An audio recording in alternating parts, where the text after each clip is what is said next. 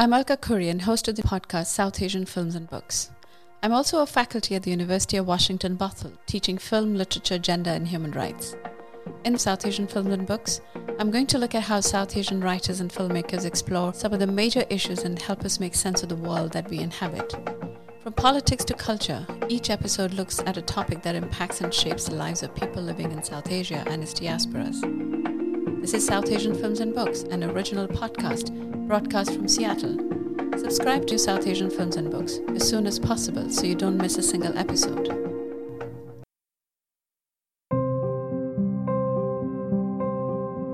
My guest today is Dr. Lamia Karim, professor and head of the Department of Anthropology at the University of Oregon. Dr. Karim is a widely published and award-winning cultural anthropologist working on women, work, neoliberalism, state, and Islam in Bangladesh. I'll be talking with Dr. Karim today about her latest book, Castoffs of Capital, Work and Love Among Garment Workers in Bangladesh. Published in 2022, her book brings a feminist labor studies lens to garment workers' aspirations, not only as workers, but as mothers, wives, sisters, lovers, friends, and political agents. In other words, she looks at them in the totality of their humanity. Most importantly, the book provides a visceral personal analysis of how global capitalism targets poor women, particularly of the global south, to advance neoliberal capitalist ambitions. In addition, the book focuses on older, aged-out women, providing a much-needed analysis of the intersection between work, gender, and age. Dr. Karim joins me from Eugene, Oregon. Welcome to the podcast. Thank you very much for having me. It's my pleasure. Thank you for joining. Talk about what inspired you to write this book. It was early 2014 when I went to Bangladesh after the 2013 Rana Plaza industrial collapse. I'm sure your listeners have heard about it, when the 8-story Rana Plaza building collapsed on itself, killing over 1,100 garment workers and 2,500 workers that were injured. So at that time, I was in Bangladesh a little later, and I was trying to find a new topic, and I have heard about the horrific conditions inside these factories for a long time. So I started meeting with garment workers, and I had several focused group interviews where I found that almost all the workers I met were young women below the age of 30 in most cases. So I asked them that, don't you have older women workers? I mean, where are women in their 40s or 50s in the factories? And they said they just leave. And I found that a strange answer to my question. So I looked around a little bit more. I asked trade union leaders, labor rights activists, the reps of the International Labor Organization in Bangladesh, and also talked to historians of labor, both in South Asia and outside, about this missing part of what I call feminist labor history. These older women were not there. And everywhere I went, I was told that that's a good question. We don't track them once they leave the formal labor force. That's when I said to myself that this is something that needs to be researched and written about. It's an important part of women's work lives. And yet we don't know what happens to these women when they leave the factory work. How do they live? Their life doesn't end when their factory jobs end. They have many more years of life left. Are they able to work? Do they have savings? Did they accumulate some skills that are transferable to maybe starting a tailoring shop or a little, something for themselves to survive? And that's what brought me to this research. Talk about how, as you say in your book, the ways in which framing women workers within the context of their relationship with men as mothers, wives, lovers, etc., how does it help articulate the totality of their humanity? When I started the research and I started looking at articles written about garment workers, and if you do a Google search, you'll find thousands of articles on garment workers in Bangladesh. And almost all of them are talking about workers through the lens of factory work. they're looking at them as working machines. They're looking at them in terms of workers trapped in horrific conditions inside factories with very low wages, poor health, diet, etc.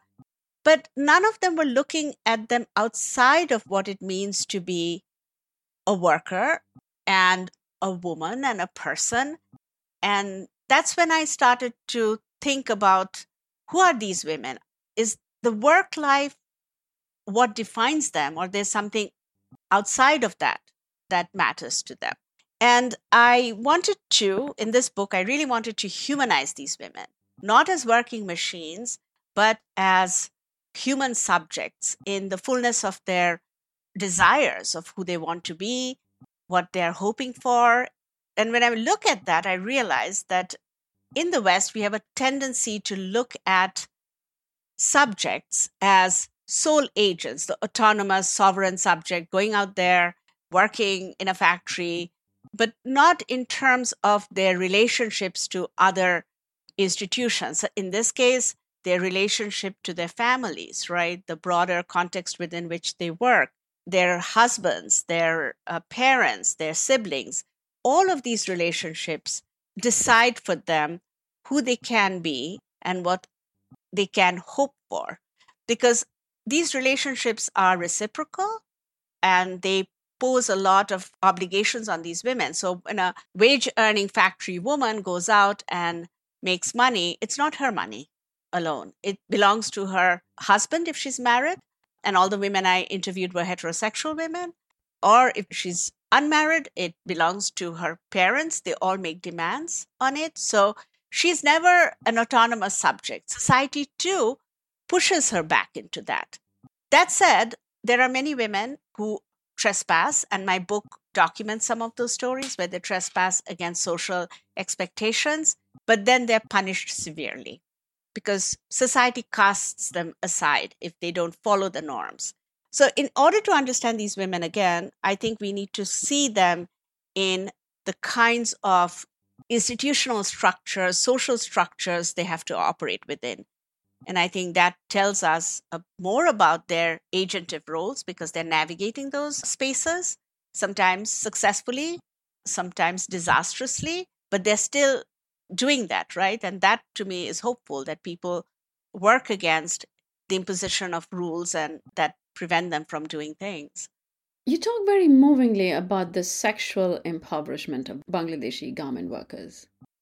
Do you think it results from patriarchy's prioritization of men's sexual fulfillment over women's sexual desire or sexual aspirations? Or do you think it's also tied to the spread of global capitalism? Is there such a thing as too much of an emphasis on the material lives of women workers? And if so, does this in some way disregard an entire part of their womanhood? Firstly, it is definitely how patriarchy operates in Bangladesh. And as we know, patriarchy takes different forms. In the context that I studied, men's roles are as breadwinners. They are supposed to be taking care of the family. Women's roles are as nurturers, caregivers. They're subordinate to the men. But global capital also intervenes in this relationship, which is already toxic, to have this kind of a relationship where men are breadwinners, women are not. And when global patriarchy intervenes in this arrangement, it looks at the brown woman in these developing countries as profitable in terms of bringing her into the workspace, paying her very low wages. Women tend not to speak out as much as men, which is one reason capital prefers women workers over men. And they can really exploit these women as long as they can work or as long as the factory management wants them. So there is this intersection between the patriarchy of the husbands and brothers and fathers of these women and the way global capital is, quote unquote, freeing the women from the bondages of patriarchal rural life, but thrusting them into the patriarchy of the capitalist firm, right? The factory floor. One thing that happens here is that Bangladeshi men, and I'm talking about this group of men, not all categories of men, they feel also an enormous economic impoverishment. They can no longer work as breadwinners, right? Because they are not the ones that the factories are looking for. So suddenly they see that the women from their peer group are being brought into factory work, whereas they are left behind. And so there's a tremendous gender-based envy that I recorded among the men. But that's because of the way capitalist patriarchy is working. It's looking at women not to free them, but because they're cheap for them, right? So that creates a toxic relationship between these women and the men in their lives. In terms of the material conditions, that's a very important part of your question, is that we tend to think of working class women, factory workers, in terms of their material lives. What is it that they have? But their emotional, amorous life, that is an integral part of their lives that we seem to ignore. And that is what I found that these women were talking about initially. When I asked them about what brought them to factory work, they said, in the village, I could not eat.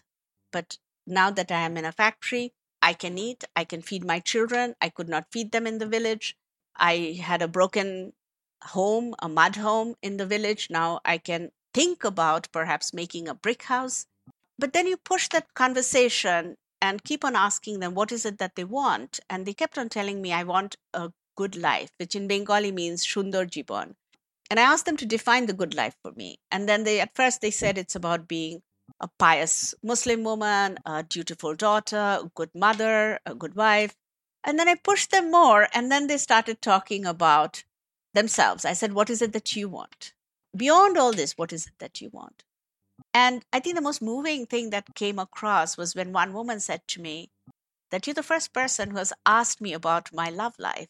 And she pointed at her arm and she said to me, my broken arm may mend one day, but my broken heart will never bend. And I think that was a very powerful moment for me. And I just looked at her and I was like, this is what I need to write about. This is what we don't know. If we can see these women as full human subjects, like you and me, middle class women, then I think we can do a lot more for them. Do you think there is some kind of an awareness of the need to surface one's inner life, one's sexual life, one's emotional life, in a way that it wasn't, let's say, 20, 30 years ago? Like you see this kind of a representation, not just representation in cinema and literature, but also in daily conversations. And I also wonder whether, of course, it probably doesn't apply in the case of your subjects, but I also wonder whether online feminism has had some kind of a role to play in this. So my question is, do you think this is happening as a result of a global trend among women across class boundaries, across all kinds of boundaries, to talk about themselves, to center their own desires? Definitely among the younger women, more than the older women, because the younger women are exposed to a lot of media messages, such as they all watch Indian serials, Bollywood movies on their day off. That's one source of entertainment for them. So they are getting a lot of these messages about women's desires, explicit or sometimes not so explicit. And you will see that among the younger women, and I have interviewed some of them, they're more outspoken about their desires. The older women also have these desires, but their language is more coded. Many of them are a bit embarrassed to talk about it, but this is in the privacy of their room with me and usually my research assistants. And we create a sense of trust and make them feel like it's okay to talk about it. But it's not something that the older women will openly talk about until and unless they form a level of trust with you. But I definitely will say that it is a part of a global movement that I'm seeing, with people becoming more open about these issues, especially among the younger workers. But I will say that to love and to want to be loved is a human emotion. It's a very primal emotion.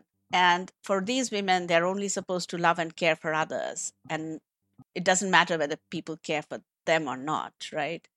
And that is part of the story that needs to come out. And I'm hoping that people, when they read the book, will go back and to their own research material and try to ask other kinds of questions of women workers. The discussion of the capitalist fast fashion trend cycles in your research is particularly interesting, since one could argue that it's a result of capitalist patriarchy preying on the desires of the mostly Western young women and girls to fit in, or almost always at the expense of women and girls of the global South. And of course, it's obvious that women and girls of the global South suffer far more and in every aspect of their lives compared to their counterparts in the global North. It's still interesting to see how capitalist patriarchy harms women globally. Where does the cognitive dissonance come from in regard to the middle class Western women who might consider themselves to be feminists, but who still continue to shop in major clothing stores? Well, that's a difficult question because I think that Western women who are feminists do think about the workers, but it's a question of how they're thinking about the workers. And that's why I'm saying that don't think of them as these sad creatures, right, who need your help in some way, but think of them as full human subjects. I would say that it's a difficult thing because I will never argue for boycotting brands that are making clothes and profiting from the work of these poor women, because these poor women are better off materially through factory work. And they have had other avenues that have opened up for them as a result of that. But I think I will ask people to educate themselves. When they walk into a Walmart or they walk into Old Navy and they buy a piece of clothing for very little money, $3, $5, which they may use for 2 days. Fast fashion changes now every 2 weeks, and throw it away. So there are two things here. Not only are you buying clothes that have been manufactured at rock bottom prices, at the same time, you're creating an enormous environmental issue from all the waste from all these clothes that are piling up in various places because we just throw them away, right? So there is that we also have to understand. And I think environmental feminism or ecofeminism has to enter this discourse as well. It is a tough thing to change these patterns of production and also consumption, but it can be done. At my university, students organized protests against Nike a while back, and they said that, the factory conditions are very bad. We will not buy Nike shoes and clothes. And Nike is the biggest donor to the University of Oregon. And, after that, they did go back and, upgrade some of their factories in Malaysia. And I don't know where those factories are now, but that is one way we can hold corporations accountable for what they're doing in other parts of the world. We need more investigative journalism. We need more podcasts like yours, and we need people to become educated consumers. I'd like to move to the theme of sexual harassment.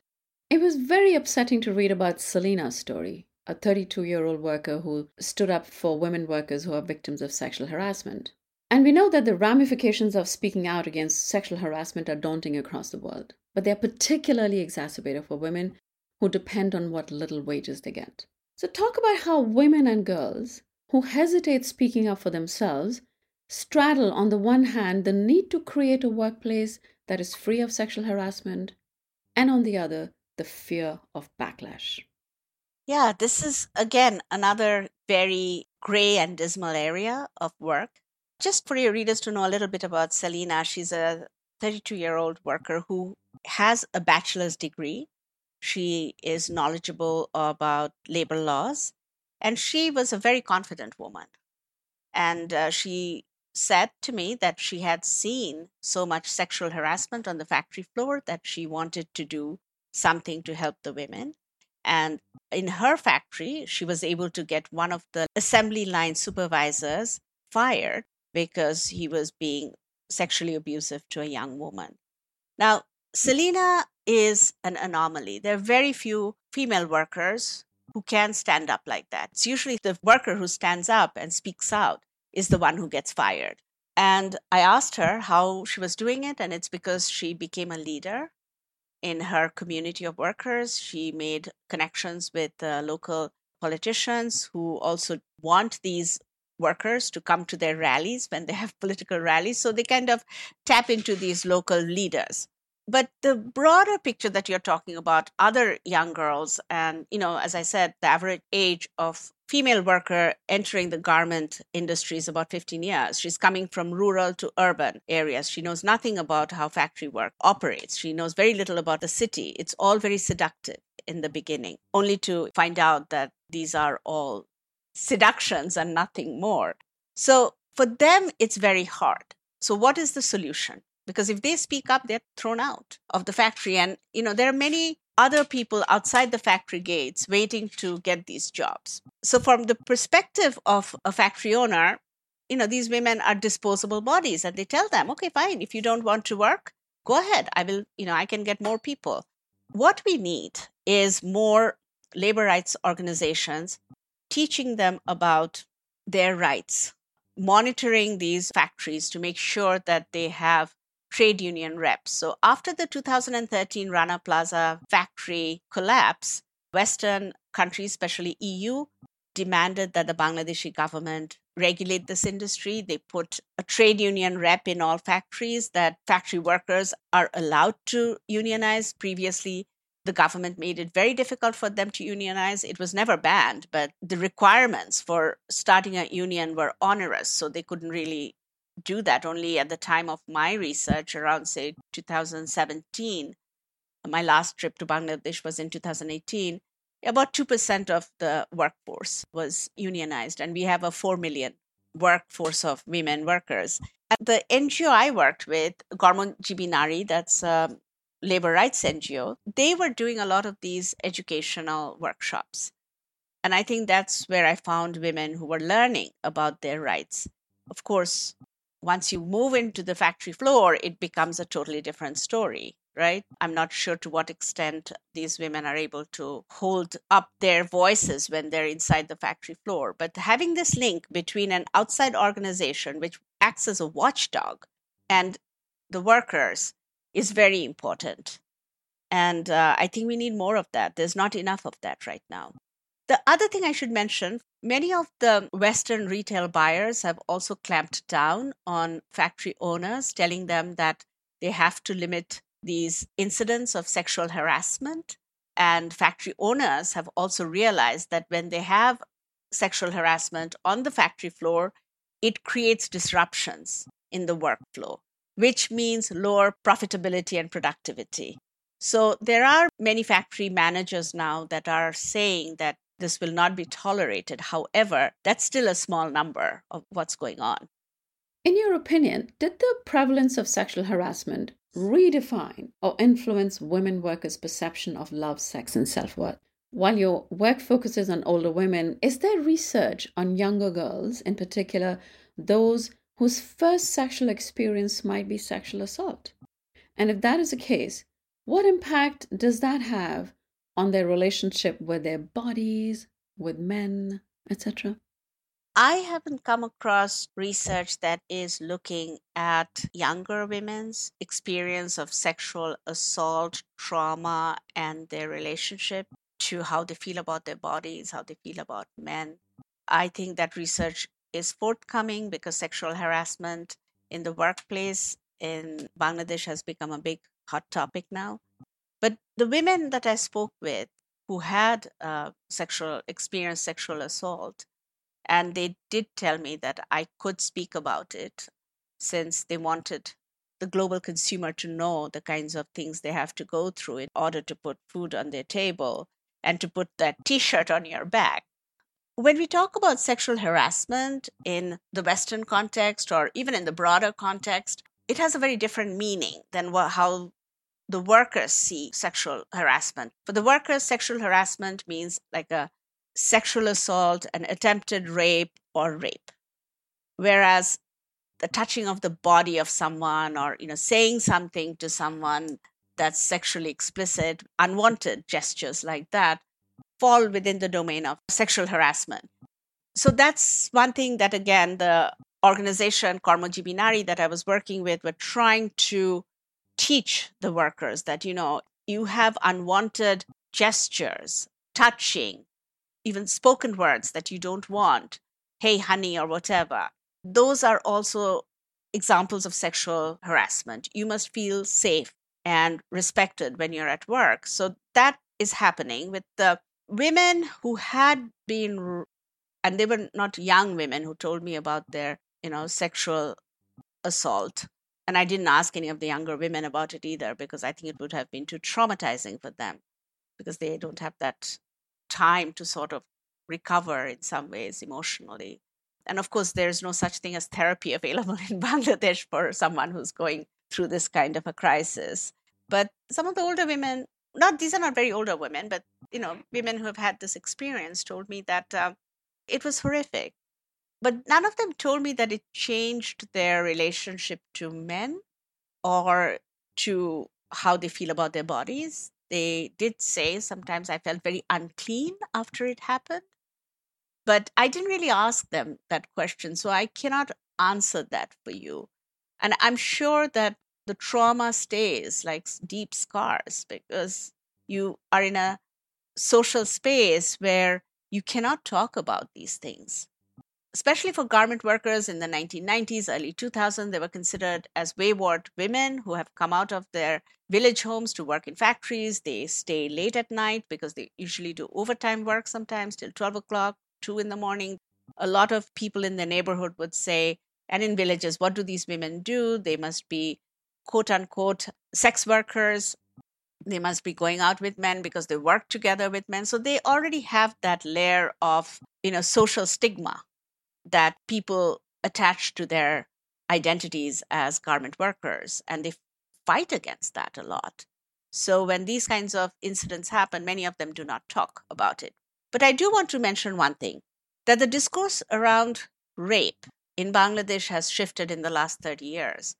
And that is largely due to the work of NGOs, because in the past, even in a village, if a woman got raped, nobody would talk about it because it was shameful. It was the woman's fault.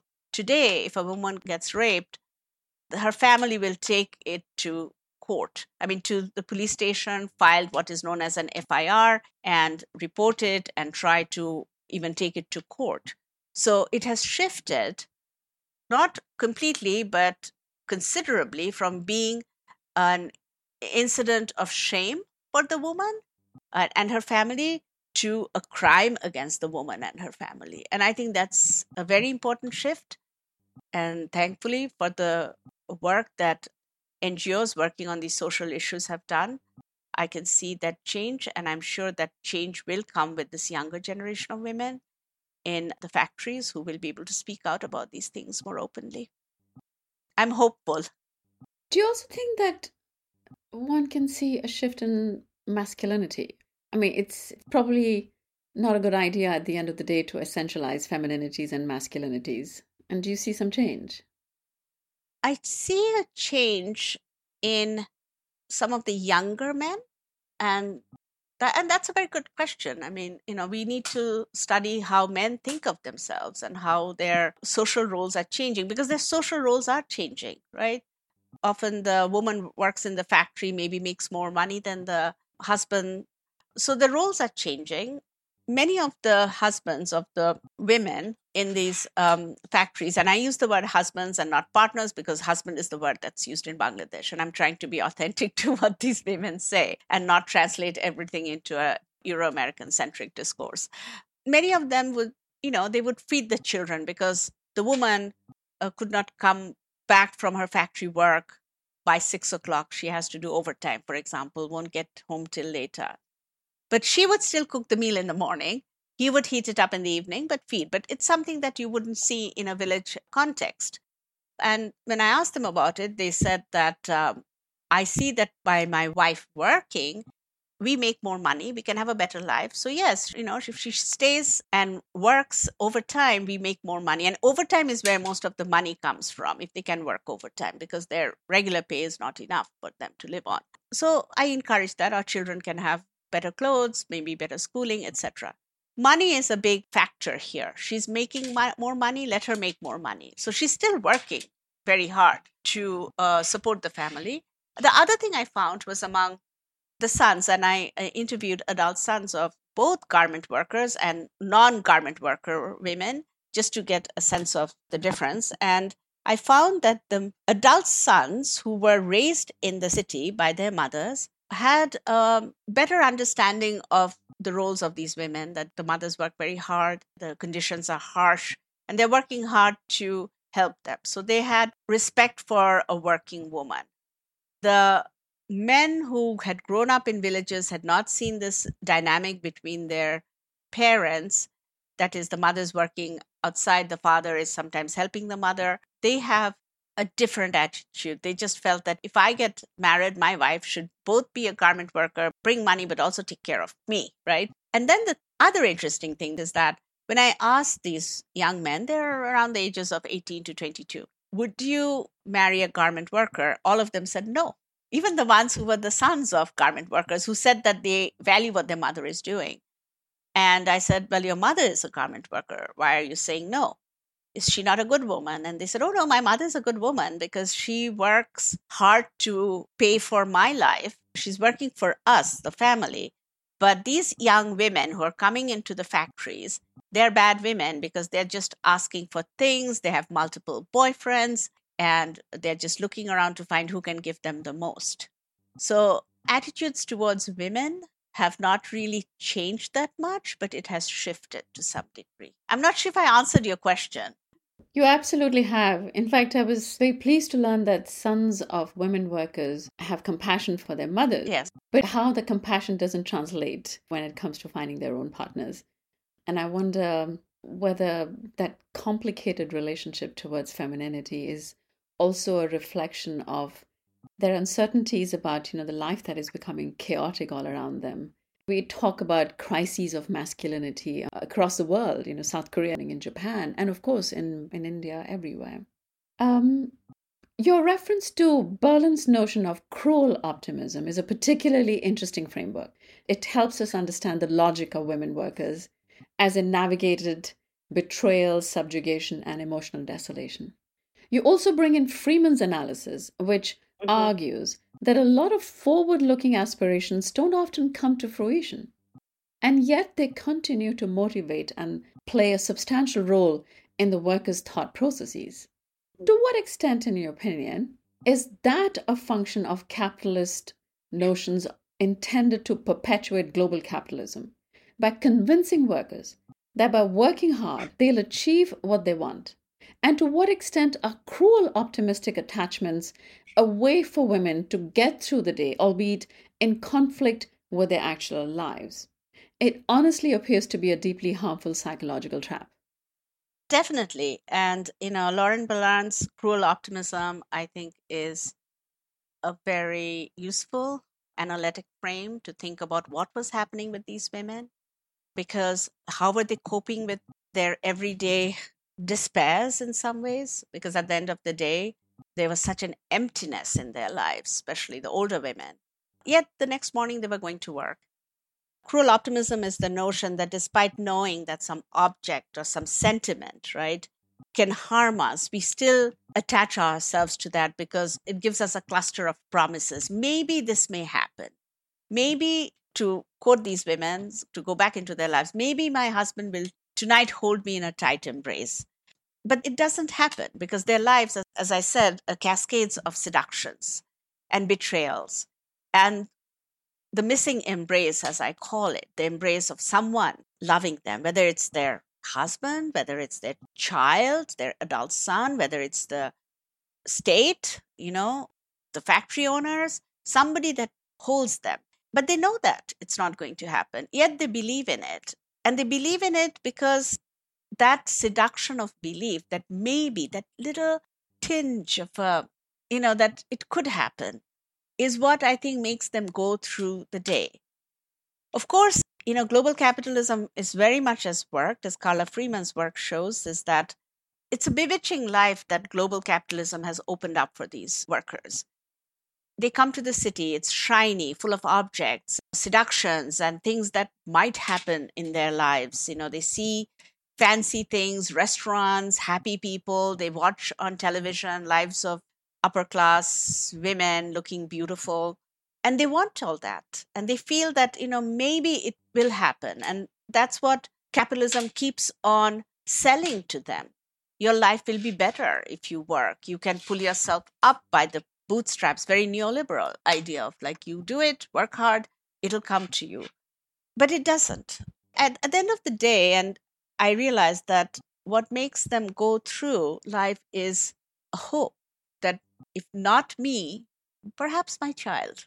And they told me this, that, okay, maybe I won't have all this, but my child will. And there was this young worker who went to Jordan to work. And she said, I asked her, why did she want to go to Jordan? She's in her mid-20s when she went to Jordan. She said, I saw these beautiful pictures of clean, shiny roads and beautiful houses and shopping centers. And I felt that, that world was waiting for me. If I went there, I would be able to see all this and participate in this. But when I got there, I was kept in a compound next to the factory. I never hardly ever went out. And it was drab and dingy and not a happy place, but pretty joyless place. And then she said, perhaps that world of shiny objects and promises exists, but it's not for people like me. And that's a sad but a very true comment. So these women, even when they have Berland's cruel optimism or Carla Freeman's neoliberal swirl of excitements, they know this world is not waiting to welcome them. But they still want it, if not for themselves, for their future generations. That's very beautifully said. I'd like to turn to Mahmouda, the older woman worker. It was really heartbreaking to read about her, and I can only assume that it encapsulates the experience of a lot of older women workers. Her case is interesting since it demonstrates a success story of this cruel optimism, with her older son, and a more classic tragic outcome of cruel optimism in the context of her younger son and daughter. I felt that her story raised questions about the relationship that women have to navigate between patriarchal demands and family dynamics. While men are meant to be the breadwinners, which, as you know from the book, is disrupted by women's involvement in the garment industry. And women are meant to be caretakers in every sense of the word. So the question is, in what ways does capitalist patriarchy propagate ideas of what and how women and men should contribute to their family's well-being at women's expense? I feel like this dynamic perpetuates symbolic ideas of women as martyrs and that their suffering is worth it for the greater good. Yes, that is very true what you're saying. Women are the ones who are supposed to give unconditionally, their earnings, their labor, their love, their care to perpetuate the social reproduction. And it's an ongoing old story, but it gets aggravated when women are part of the industrial workforce. In terms of the dynamics that are emerging within the context of the Bangladesh garment factory women and their families, is that these women are moving from rural to urban settings. And I just want to mention one thing here, that this movement of factory workers from rural to urban is not like European industrialization, when workers moved from the country to the city and there was a break and the workers started new lives in the city. What we see in Bangladesh and many parts of South Asia and Asia is that it's a circular relationship. Women move to the city to work because most of the factories are in the city and the peri-urban areas now. Some of them are moving to rural areas though. But they still maintain a close contact with the family through cell phone usage, for example. They also go back for all the religious high holidays, deaths, weddings. For a day or two, they'll go back because roads and highways connect all the villages to the city now. So they have that circularity with the family. But what you're beginning to see, though, when they're coming to the city is that the family is becoming nuclearized from having this extended kin network in the village. The woman comes here on her own. Sometimes she is already an abandoned woman. She may meet somebody in the city. She marries that person. They create a nuclearized family. But this woman still has ties to her extended family of how she grew up. But the son and daughter, especially the sons she's raising, they're growing up in a nuclear family setting. They grow up, they fall in love with somebody who is also in the city, and then they move away. And they kind of transfer part of the emotional life and their resources to their new family. And that is a shock to the system for a lot of these older women, because they expected their sons, and they invested more money in the education of their sons to take care of them in their old age. But then they see that there's a break in that relationship. I sort of call it, raising Cain, in a way that you raise and then a son to be someone who would take care of you, but in turn doesn't. It becomes, in some ways, psychologically violent towards you, uncaring. And it's part of capitalism, urbanization, and industrialization, and the changes in the family structure. So all of these things are happening simultaneously, but the burden is borne by these women workers, who are the catalysts of change, if you really think about it. And I admire the kind of changes they are bringing about, in their personal lives. It's quite admirable, the face of so many impediments in their growth as human beings, as full human beings. In some way, I'm reminded of the mother's longing for her son as encapsulated in Apur Shanshar, Satyajit Ray's movie. The mother just waits. The son has gone away to the city and she just waits. I mean, her case is, she's not a catalyst of change because, she remains in the village and she doesn't have that sense of agency. I mean, she has a different kind of an agency with regard to her mother-in-law. That's a different thing, but a twisted sense of agency. But she just waits. The mother just waits. Well, I think that's become our global story in some ways, because most of the world is now so diasporic. So many people have left their birthplace to go to other places to make a living, because the birthplace no longer can sustain the population because of environmental degradation, lack of investments in the context of Bangladesh and many other countries. In the developing South, the investment doesn't go into these rural areas, but into more capitalist production centers, like building factories for car production, et cetera, et cetera. And so these rural areas cannot really sustain these populations. Yes, if someone was to go and do an ethnography of the parents left behind, it would be an interesting story to find out what are the wants and desires and expectations of the mothers of these garment workers, right? And I hope someone will do that. I think it'll be a heartbreaking story, because when they send away their children, they have a lot of, I think, hopes and aspirations of also the good life coming into their lives and into the lives of their daughters. For women whose marriages were abusive, is there any evidence to suggest that the commodification of women workers contributed to how their husbands viewed them? By denying women workers of their personhood, did the garment industry's commodification and dehumanization of women workers influence how their husbands and even their sons see them? Absolutely. If the women did not have access to wage earning potential, they would have been treated differently, evaluated differently. And here's the kind of a toxic situation, because once these women become wage earners, they have a certain amount of autonomy over themselves. One of the things I found with these women is that they told me that the happiest day in their lives was the day that they got paid. They would say, I would count every single note in my hand. And it felt very good that I today got some money. My self-worth increased. My labor matters. I can work. I can pay for myself. So all these things are bundled up in their selfhood of who they are and who they can be now. But it's the way capitalism targets them is to commodify them as conduits of capital for the men in their lives and also their families. The families also make tremendous demands on these women's earnings. And so it does deny their personhood again, although on the one hand, they feel very good about being able to earn. But when they come home with that money, it changes because there are all these phone calls from their parents asking for money to pay for, a new roof, or pay for someone's college education, a sibling's college education, or pay for medical bills. The husbands, many of them who often abandon them, you will find that on the payday, they come back to them and say, I love you very much. And for a few days, they will stay with them and then they will demand the money.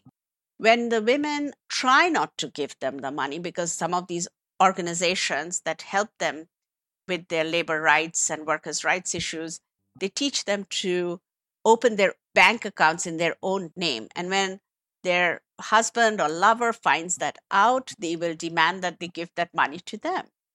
And I document some of the stories in my book, but it becomes very toxic, right? Because the women, instead of being seen as women, are now seen as kind of money making machines for the men and also to some extent their families. Everybody is making demands on them. Also, the state is making demands on them, right? Capital is making demands on them. The factory managers are making demands on them. But very few people are really listening to them as to what they want. And even when that is done, like, okay, have some autonomy over yourself so that you can live independently of all these people who are creating so much dissonance in your life, it doesn't work very well yet. I think we have a long road to travel.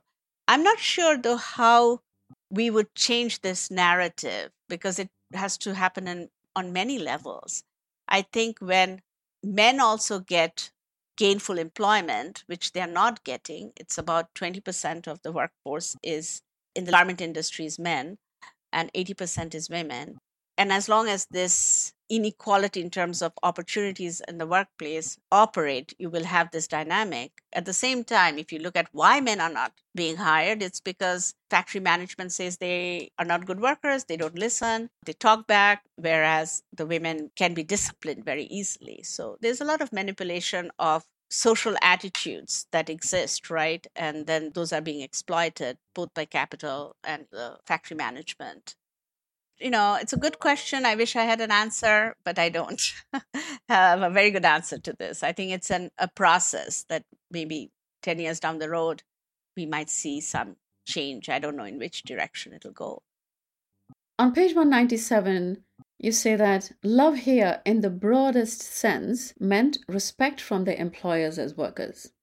This quote is of particular importance since it frames love in its various forms as a necessary aspect of a fulfilling life, which we often overlook in favor of focusing on financial status, which is equally important, especially for oppressed people. However, I do question whether, in the absence of love and respect from the employer, can there be some kind of a deregulated global capitalist economy that revolves around subjugation and exploitation? Can an employer, not on an individual level, but in the actual workplace industry, have genuine respect and compassion for its workers when it's beholden to profit and the Western economic marketplace? In all respects, no. It is very difficult to have respect and compassion for your workers when you are driven by the profit margin.